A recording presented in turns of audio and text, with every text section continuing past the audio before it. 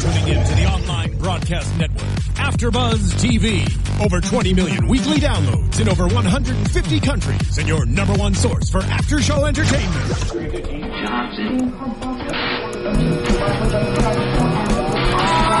AfterBuzz TV, the destination for TV superfans, producing aftershows for over 300 of your favorite TV shows, interviewing celebrities and showrunners, and bringing you behind-the-scenes exclusives. All thanks to E! Entertainment's Maria Menounos, producer Kevin Undergaro, and internet leader Akamai. Now, let the buzz begin! What is up, gladiators? Welcome to the AfterBuzz TV Scandal After Show. This is season 6. Season 4, episode 6, An Innocent Man. As always, we are here, your favorite gladiators. I am Emil Ennis Jr. Cornelia's not here today. She went to her homecoming, right? So still tweet her, include her conversation. She's still going to watch the show, but we do miss you, Cornelia, and we can't wait to see you again. But now I'm joined with... And I'm Sophia Stanley. And Bam Erickson. Perfect. So we're going to get right into this episode. I thought this was a solid episode. I actually enjoyed it. The way that we did the scandals this week, we had President Cooper, which was the main story, and President Cooper has passed away. But we saw, I guess, the revival of Mellie. At the end of the last episode, we saw her taking a shower. In this episode, she's all fresh.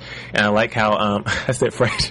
I like how in this episode, though, Fitz is on the balcony, and he has the bruised knuckles, and he's clearly having a pity party, and then she's like, do you want the chef to make you some fried chicken? And she just walks away. Mm-hmm. I like the return of Mellie, but we definitely had some interesting things that happened in this episode that started with this President Cooper thing. So I guess we can fast forward a bit with the President Cooper. Mellie is in charge of playing the funeral, and we are introduced to his, I guess, widow now, Bitsy. Mm-hmm. And as soon as we're introduced to Bitsy, she comes into the office and she's talking about all these different things. And as soon as the press leaves, then we see the real Bitsy.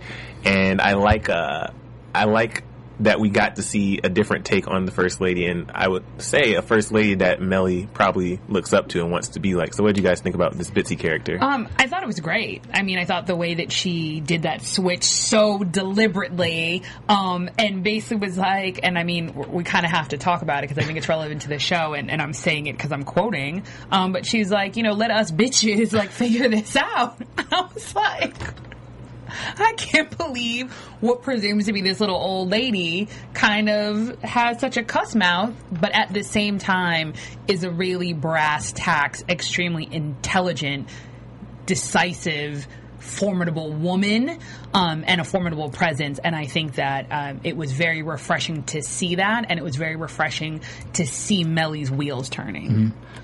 Mm-hmm. I like this whole thing because Mellie finally, at least for this season, finally was able to reflect and say, girl, I know what you're going through. Or like, it was just a moment from First Lady to First Lady where somebody actually knows what Mellie's going through, because, there's always this thing about First Ladies where they always have this kind of little pet project. Mm-hmm. Michelle Obama is doing the whole obesity thing. Nancy Reagan had to just say no. They always are looked down. They're always looked as the first women, the first ladies to have kind of like a pet project to kind of do something to kind of get out of the president's way. But in actuality, there was always talk that Nancy Reagan, she ran the White House. Yeah. There was always a talk that she ran the White House, and she, used to tell former President Reagan, what to do and what not to do. So I like that we got to see a different perspective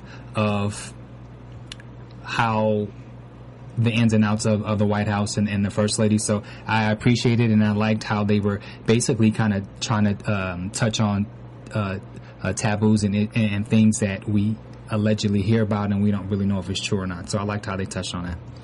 How about you, Emil? No, I was just going to say, I think another reason why I like the Bitsy character is just, it's nice to... I felt like, not saying there's nobody in the White House on her level, Cyrus, but I feel like Mellie really needed somebody where she can truly talk to them, and somebody who, how do I put this? I feel like, how some people are just always on. We talked about this off camera last week. Some people are always on. Even in that moment, as soon as the press left, Mellie was still on. She's like, okay, so we're going to do this. And then Bitsy's like, pretty much cut your shit. Like, let's get to the real.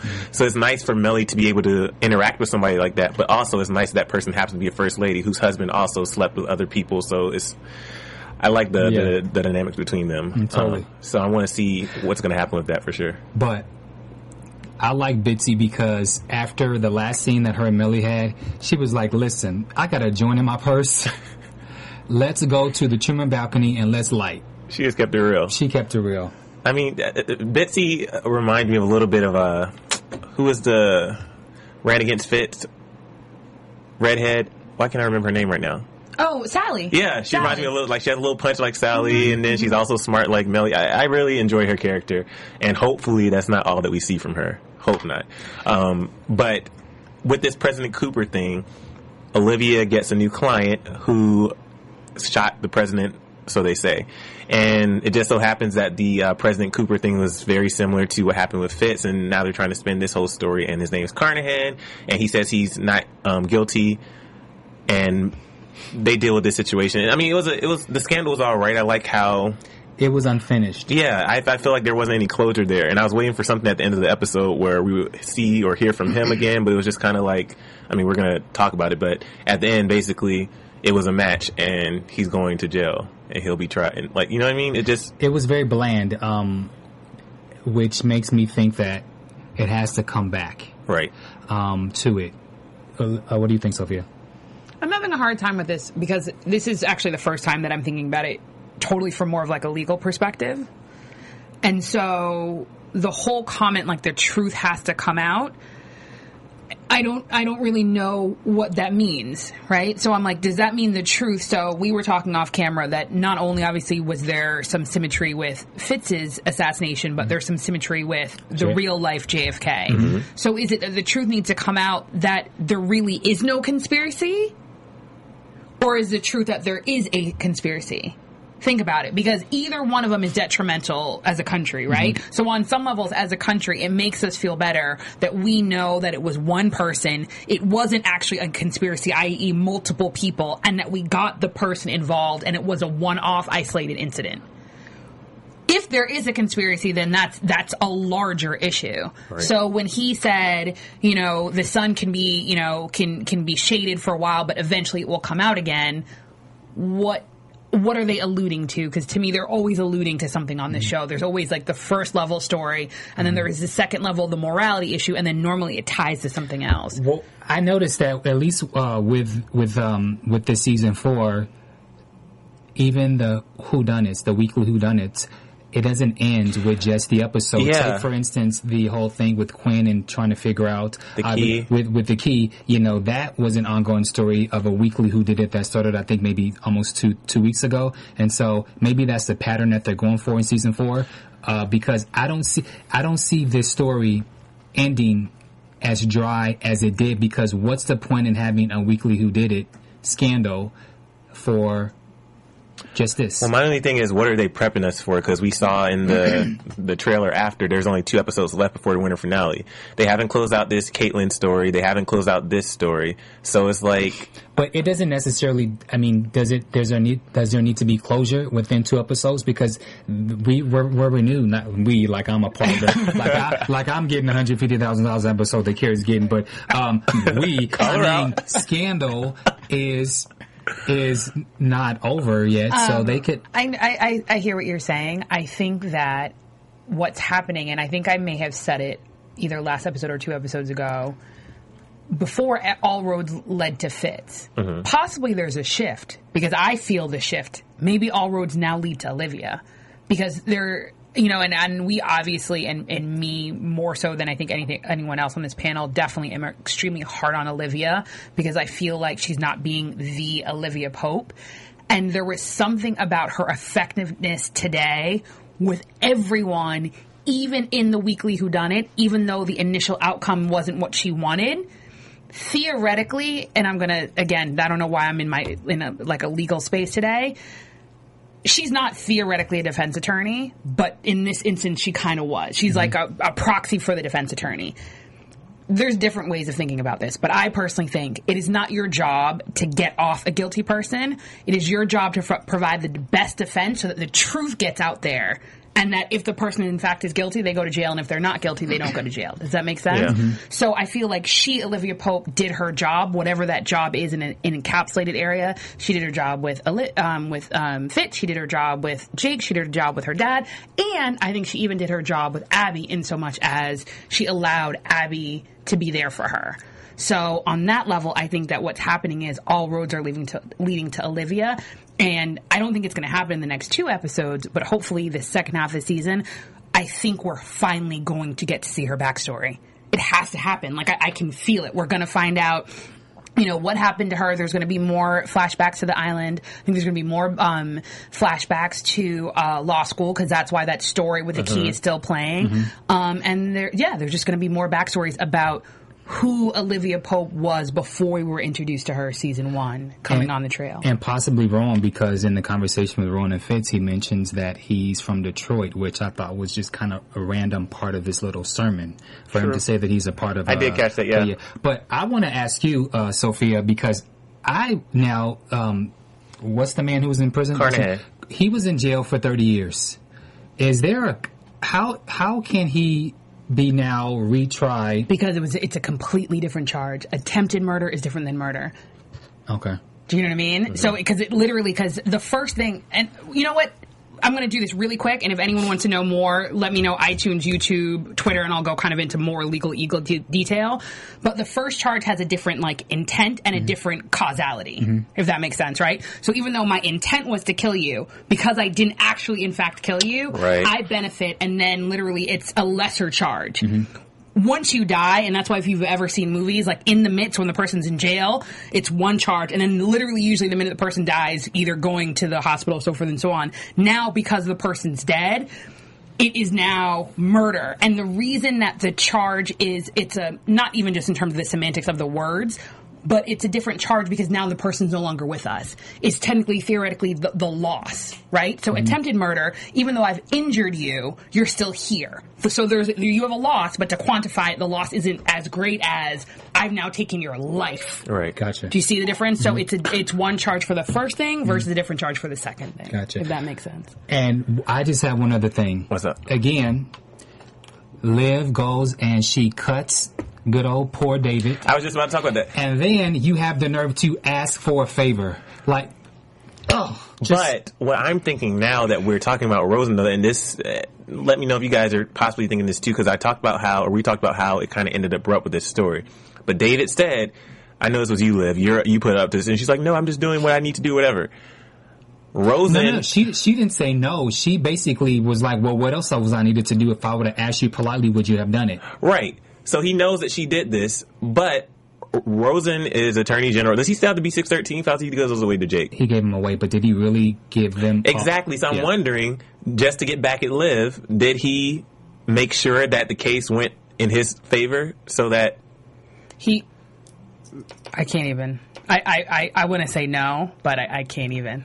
I just want to see where this goes. But I did like seeing, I love seeing Olivia back to doing what she does. I like how she handled this as far as getting the media to ask the questions and do the hashtag, what was it, Justice for Cooper. I like all that stuff. Let's talk about Quinn and Huck, though. What's up? The first thing that I put on my notes is OPA is doing just damn fine with Huck and Quinn. I'm sorry, I know people are like, what happened to OPA? What happened to OPA? Huck and Quinn, they're doing a pretty damn good job of holding it down with the two of them by themselves. And Huck's playing games on the side too. So, but Quinn, it's nice to see Quinn take a different approach, and we've seen this shift in Quinn where it's no longer, I'm doing the grunt work, because Quinn a couple of seasons ago, if she was the one who had to go put a key in multiple lockers, what'd you say, over 1,000 lockers, she would have been like, what? Oh, can I do something else? But Quinn is willingly doing this. She's going out there and she's putting herself out there. I like the shift that we see in Quinn right now. But Huck, with what's going on with his child, and we saw, and you guys predicted it before I even realized it, but he's playing this game with his son. This is not going to end well. I don't think there's any way this can end well. Not only is it not going to end well, because I was screaming at the TV as I kind of always do. I definitely was kind of like, oh crap, is B613 gonna get his son? All I kept thinking was, by you having a relationship with your son who possibly has traits similar to you, are you making him a target for B613 or anyone? So just because you're protected, right, that basically Olivia called in a favor with Command, who was her dad, you were protected. Does that protection also extend to your family? Number one. Number two, now, unbeknownst to Huck, Olivia has virtually declared war with her father, who is Command. So does that mean the deal is now off? Because Rowan's going to come for her and all of her people. So I agree with you. I think it may affect Huck's ex-wife. Were they married or was she baby mama? Yeah. I think it may affect his baby's mother more so than anything. Yeah, it may affect her more. And something that this is up for debate. When she asked little Huck Jr., who are you playing? Javi mm-hmm. Jr. When she asked Junior, who are you playing video games with? And he just said, oh, someone online. For me, that's kind of a toss between, because, you know, with you doing the whole online thing, even with video games, you don't know who you're playing with or how much access they have to you. And so I'm not going to say it's bad parenting, but it was a questionable judgment for her to allow her son to be playing. And it appeared, because Al Green was singing it's 3 o'clock in the morning, the song, so it had to have been late.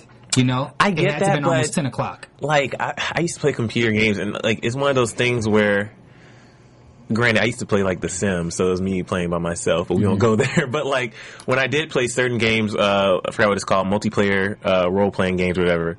When you play those games, though, even as a parent, like, I don't think parents are really that nervous, because especially kids growing up in that generation, like, you don't, unless they're, and here's the thing, this is where I'll step back. Because of the fact that he was having a conversation, and she could probably see he's having a conversation with this guy instead of just playing, I'd be like, okay, can I look at, what you guys are talking about? I feel like that would be something that would lead to good parenting. But at the same time, you don't want to overstep the boundaries to where your kid starts hiding things from you. Don't leave your children with me. I didn't even think about that at all, would not have thought about it. Because at the end of the day, no, but I'm being serious. Because to me, the larger issue is possibly the type of game he's playing, not who he's talking with. Like, he's a kid. He likes computers. He's playing a war game, and he's playing with his other friends from school. Yeah. I would never think that he's playing with anyone other than his friends from school. And see, or some random kid online, because that's what they do. Right. See, don't leave your kid with me. And I'm totally different because, we grown as men, we play video games, and, with the Xbox and stuff, and you can do the whole thing online, you don't know who you're playing with. But now with just in 2014, I'm paranoid. So my child, if I saw that you were typing or texting, like myself or his mom, we would not. I get what you're saying. I just feel like, in this situation, she would have to literally do that every time he's playing the game. It'll be to a point where she would just be like, okay, he's fine. He's just talking to Jimmy. He's just talking to this random person. Like, oh, did you get the coin from the dead body? Like, it's just, I feel like she wouldn't think twice. And then even in their conversation, from the brief conversation that we saw, was just, oh, you're awesome, dude, or things like that. So it wasn't anything like, I'm your father. Mm-hmm. Can you meet up behind the alley on 23rd Street? Like, it wasn't anything like that. So I feel like it could possibly get there, because just from Huck's nature, Huck is somebody, like, just like he's stalked outside the house, he's going to want more interaction with his son. This isn't going to be enough, and Huck is a bit of a fiend. And the love that he has for this son, or he wants to get to know his son, I mean, he's getting to know him in a certain way, but in this particular environment, there's only so much you can talk about where it won't come off as creepy. I agree, and I think that we talked about it last episode, and I think we've talked about it a lot. There is definitely something childlike about Huck, which is both endearing and scary.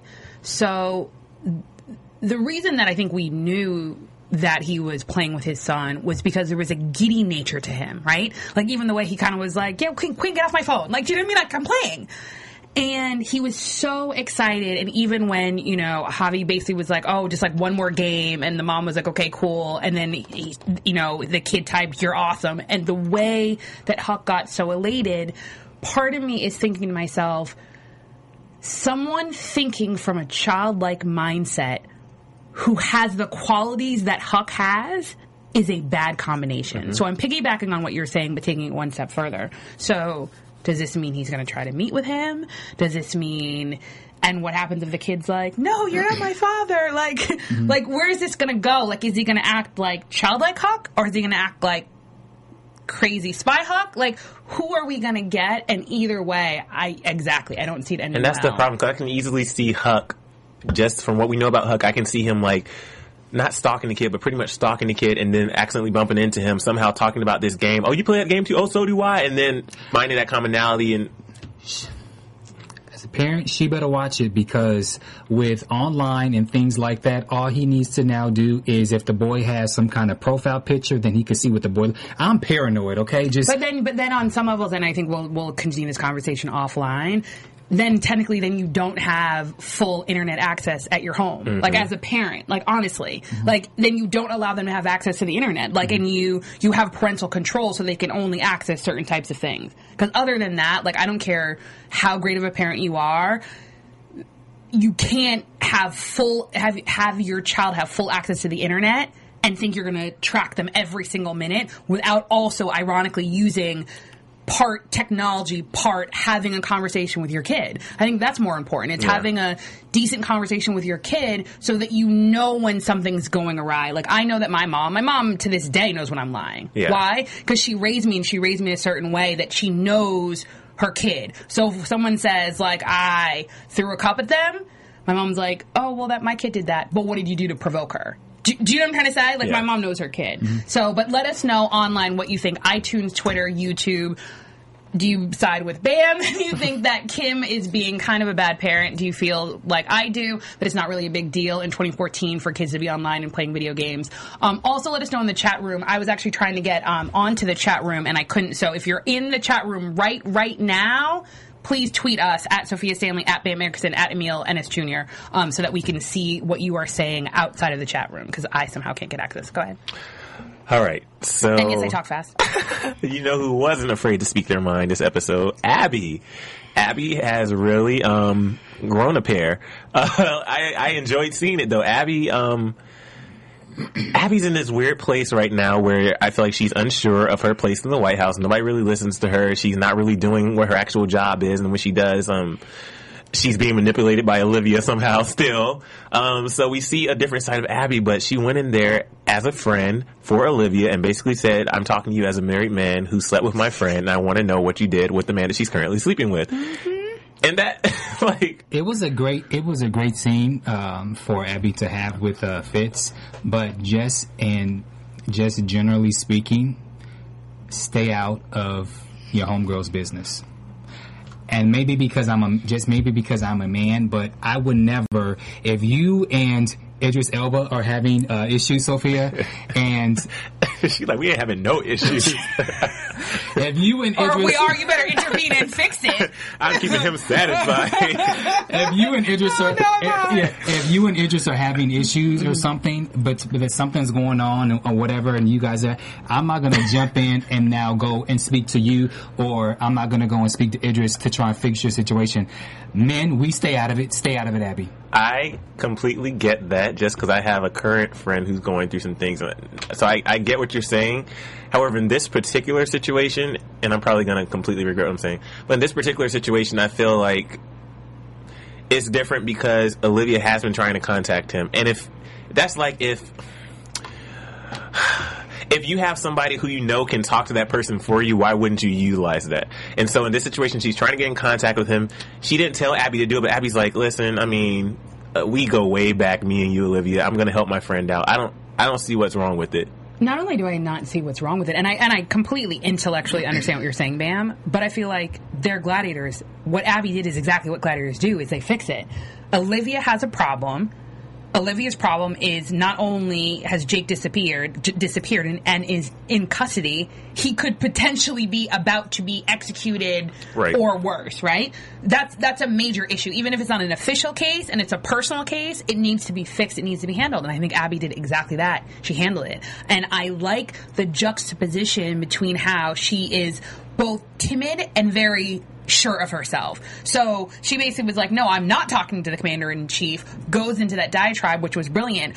but then pauses and is like, okay, I know I already overstepped my bounds. And the way she exits the room, she almost like scampers. It's the same she did with Melly, though. Completely. Yeah. And I think it's authentic because that is Abby. There's a part of Abby, I think, that is extremely endearing and is soft and is sweet and bakes cookies. And then there's Abby who has a gun and knows how to use a gun and pops off like she is firing bullets. So I like that. And then the last part of it is, I think it takes a village. I think part of the reason that relationships aren't doing as well as they are is because I think that there's usually too much chatter and like criticism and like, no, he didn't, blah, blah, blah, or no, she didn't, or she's a this or she's a that, but not a lot of like people actually caring about your relationship. I think that Abby genuinely cares about Olivia. I think they are family, and I think when you're family and someone's having problems in their relationship, I think you sit down and talk to the other person because sometimes the other person needs to hear, yo, you messing up. Right. Like, you have a great girl here, which is in a weird way what she said.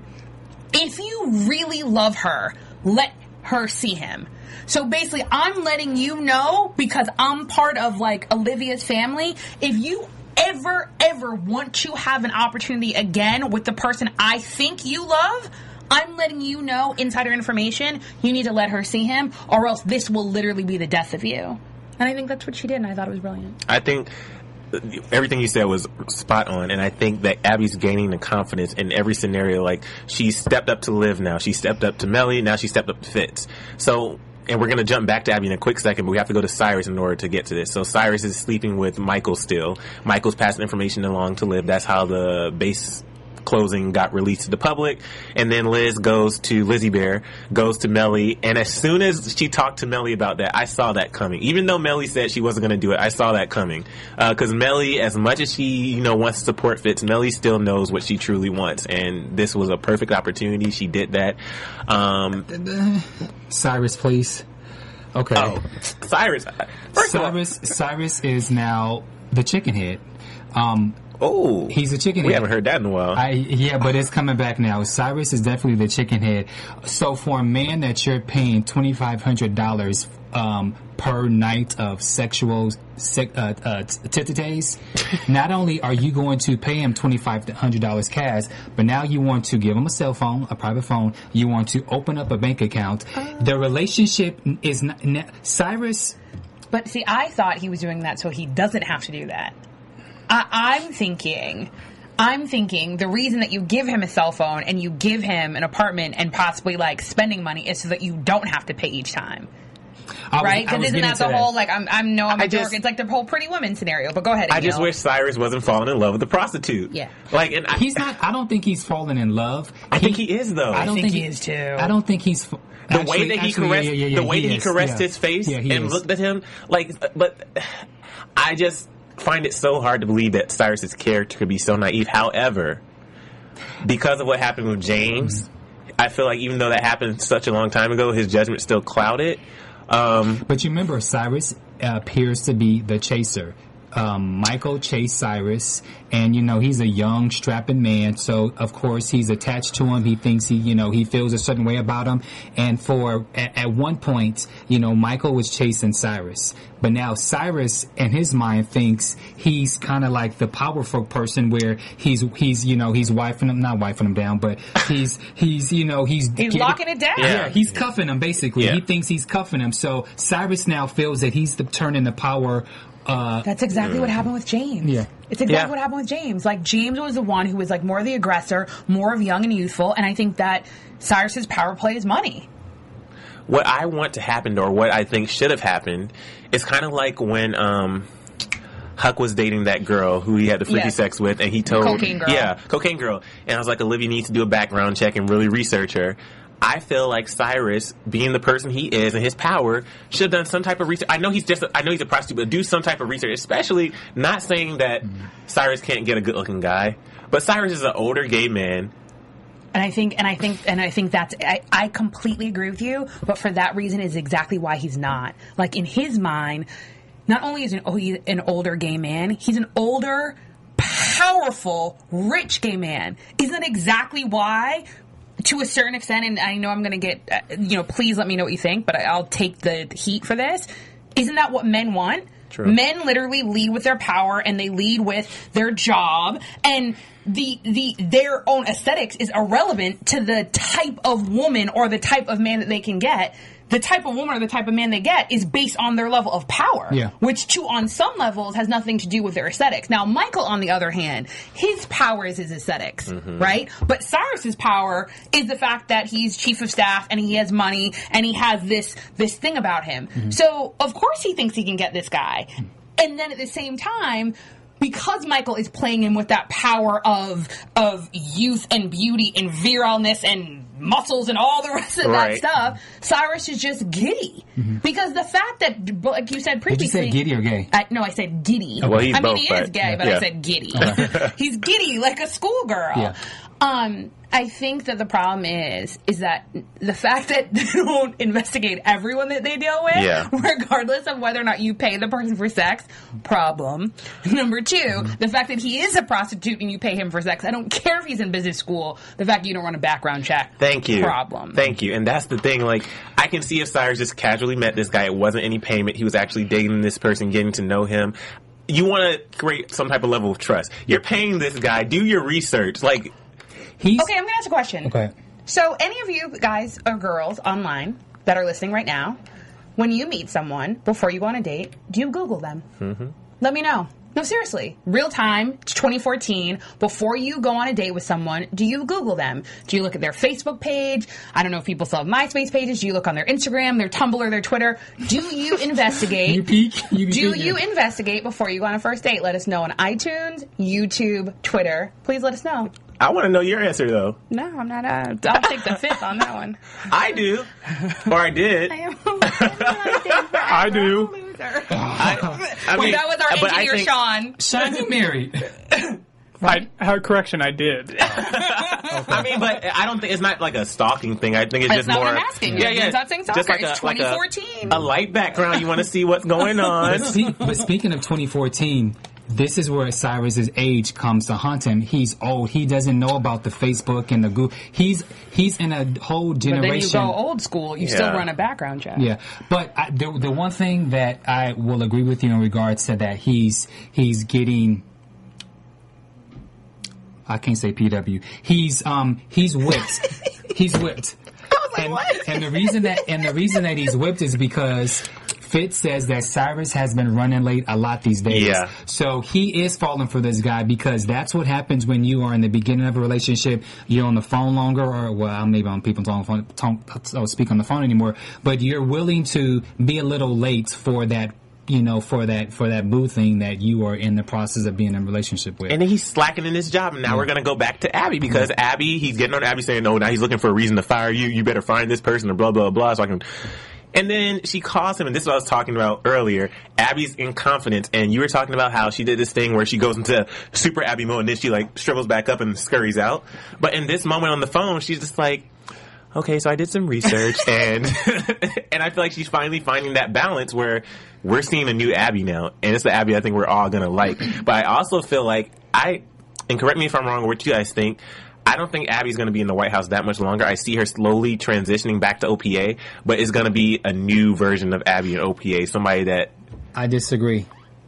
I think Abby is going to be in, I think she's going to be at the White House at least for... I would give it maybe 10 episodes, maybe around February. Ooh. She needs to be there for half of the season because, it was said that that they're going to focus a lot on Abby's storyline. Mm-hmm. So if she goes back to OPA, so who cares? Yeah. I haven't said that in a while, but so who cares? That makes sense. So it makes sense for her to be involved in OPA. And the fact that Olivia now is the, what's the term that you use about that all roads lead to Olive? Mm-hmm. Abby's going to be playing a crucial part to this. She's with Melly. She has the whole thing with Melly and Fitz. She has Cyrus and Portia de Rossi. So there's a lot that she can be involved in. So I think that she'll be in the White House for a while. I like that. Yeah. So what do you guys think about what Fitz said? Well, first about Fitz showing up at Olivia's spot. And the funny thing was, I said out loud, I was like, well, at least she looks cute. Mm-hmm. And she opens the door, and she's like, I have to let you go, Abby. And then she opens the door, and Fitz says, what do you say? Abby's a bitch. Yeah, pretty much Abby's a bitch. And then Liv goes on this long rant about, if it was a guy, it would have been formidable or bold. What do you guys think about Fitz and his comment about Abby? It goes back to Mama Bitsy. What's right, Mama Bitsy?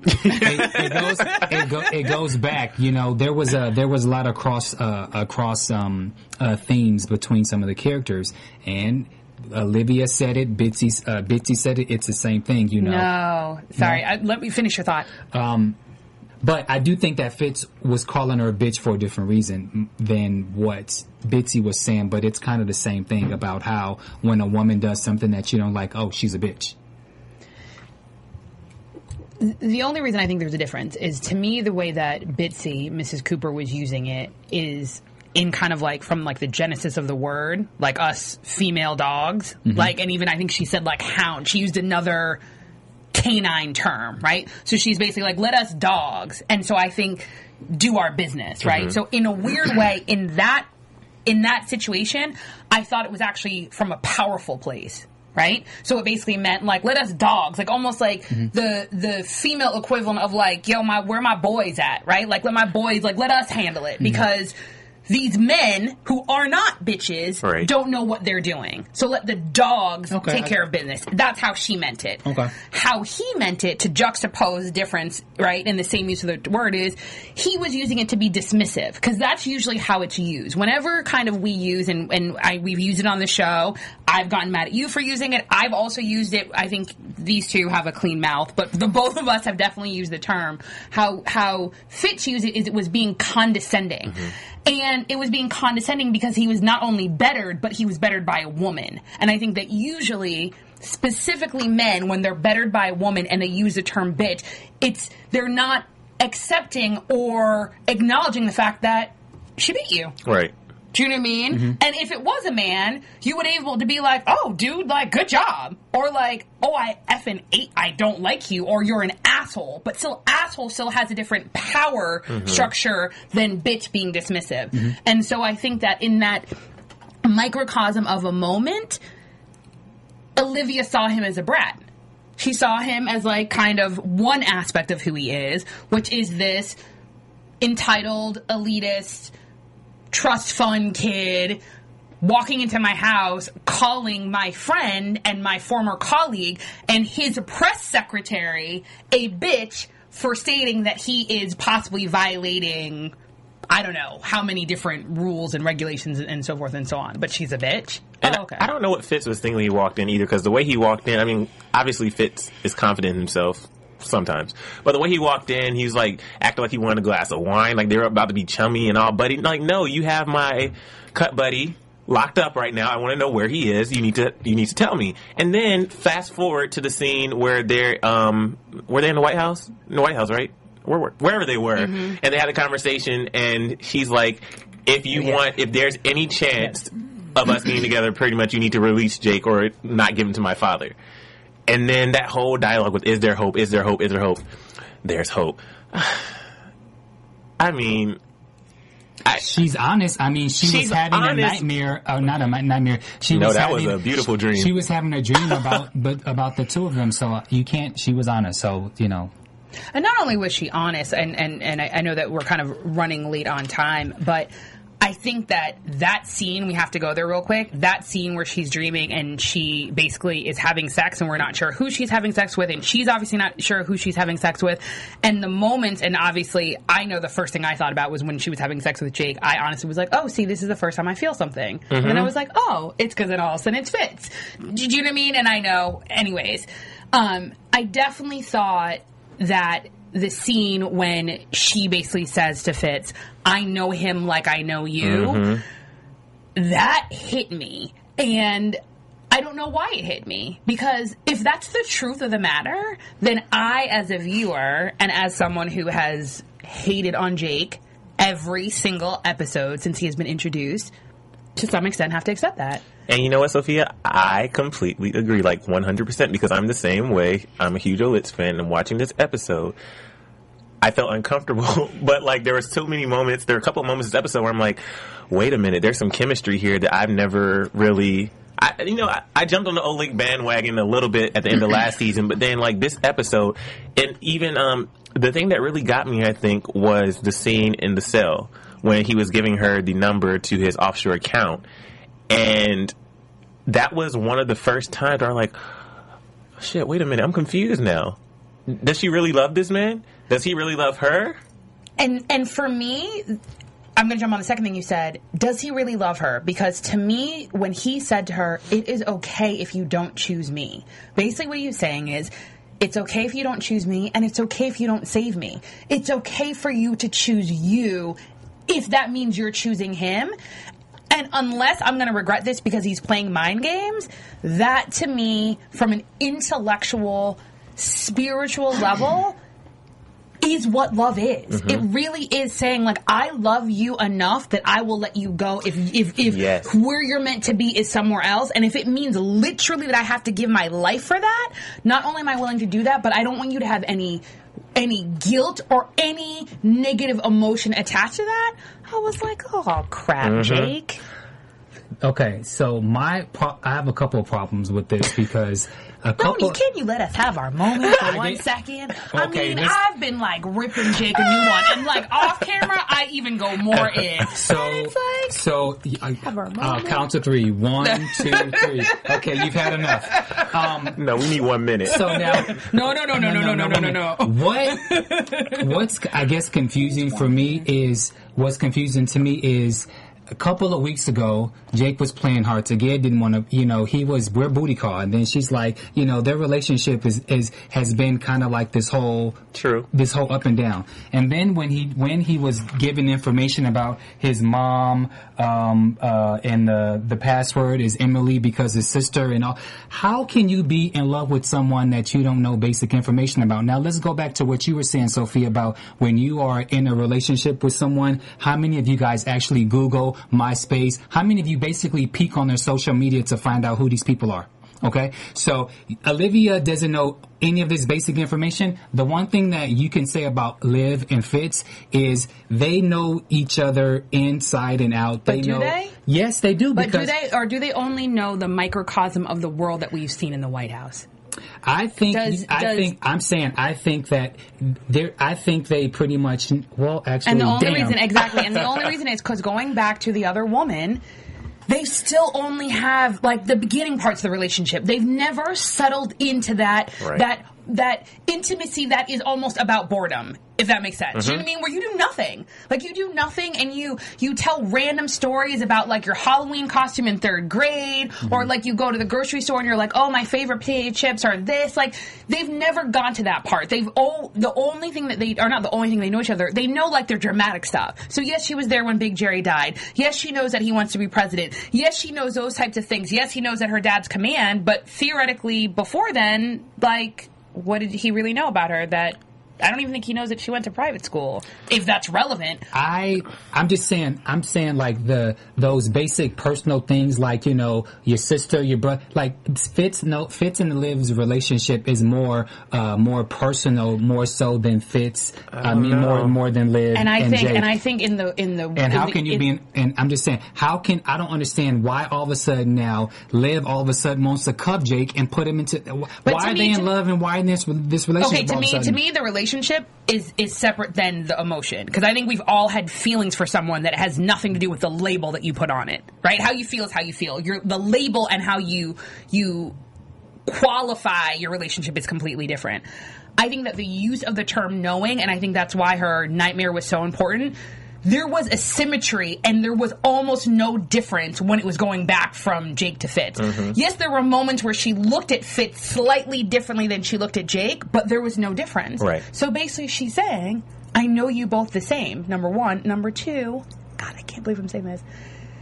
The way that they both know each other is somewhat similar, right? Jake may have been through clandestine things because he got to know her because he was spying on her.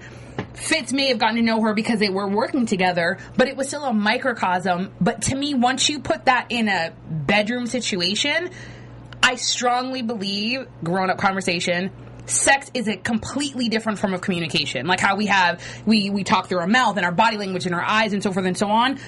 Sex is a completely different form of communication that has absolutely had nothing to do with what birth order you are, what your middle name is, if you have siblings, if you have parents, if you don't have parents, what your favorite color is. It has nothing to do with that. It has something to do with a different wavelength when you get together and the neurons connect in a certain way and they vibrate that you're talking to another. Sorry, end of conversation. I'm too hot now. Sorry. I can't. Last thing, and we're going to continue that conversation offline. Not the vibrating stuff, but like the live and fits and all that stuff. Rowan in this episode, and he has these monologues, and we talk about these monologues, but in this episode, the way he played Fitz was just so brilliant. And I was in the middle of reading an article on Hollywood Reporter about Fitz was even confused, saying why should he trust Rowan, his character? But Rowan is so damn convincing. I'll say this about Reverend Ike, and the conversation that they had.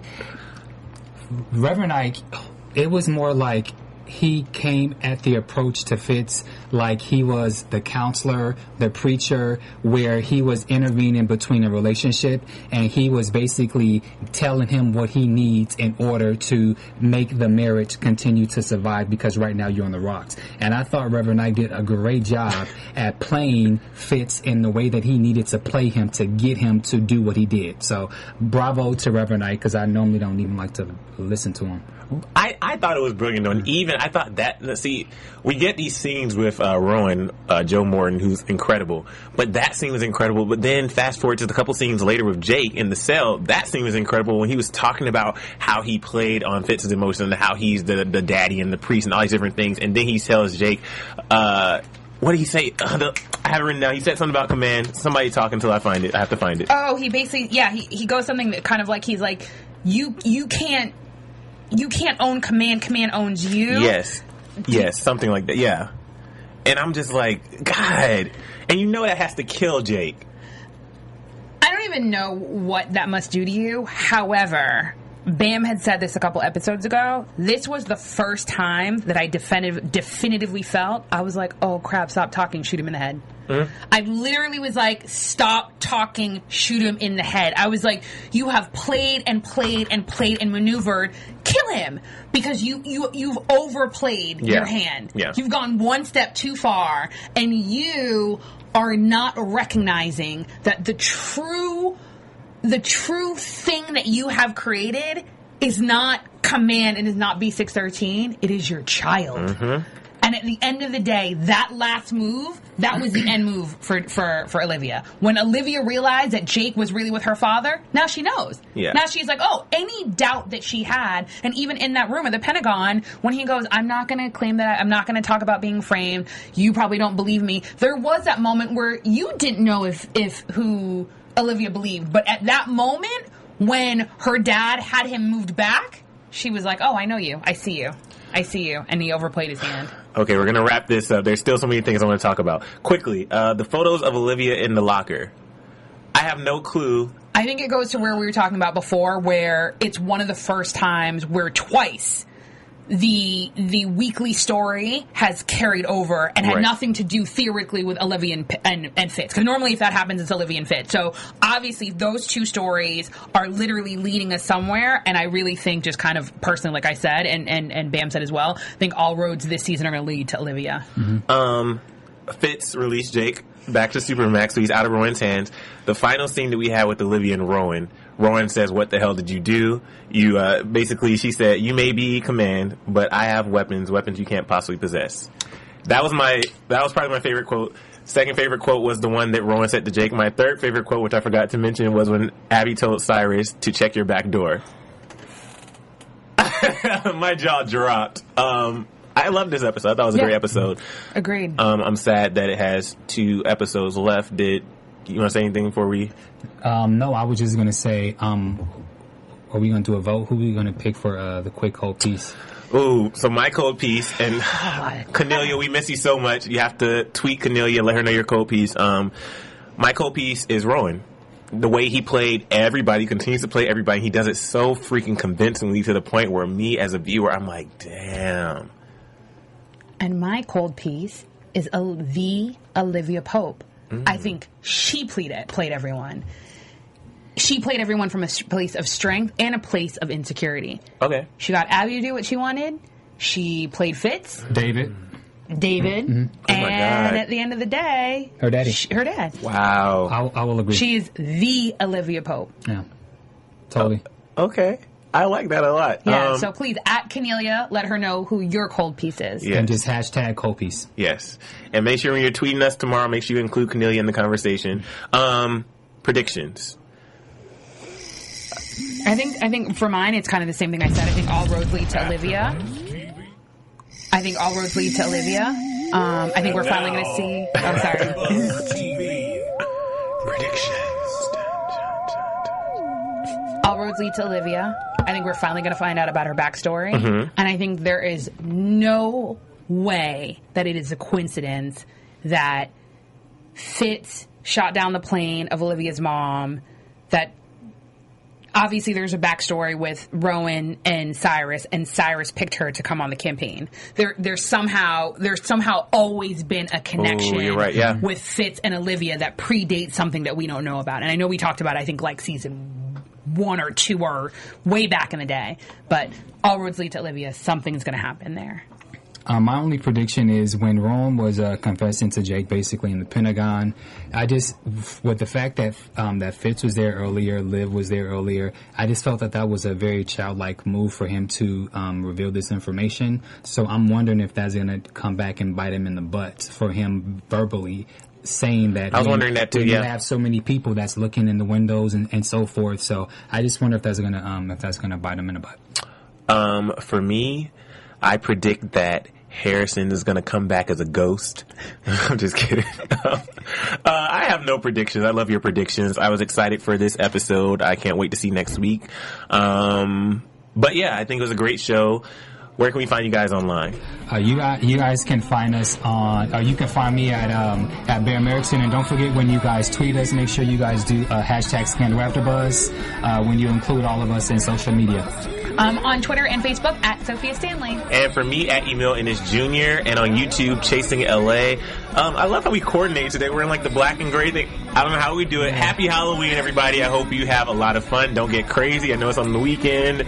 Don't get too crazy. We're not doing costumes this year, but go to Sophia's Twitter and you can see our costumes for, I think, season 2. Hot mess. But anyway, we'll see you guys next week. Same time, same place. Bye, guys.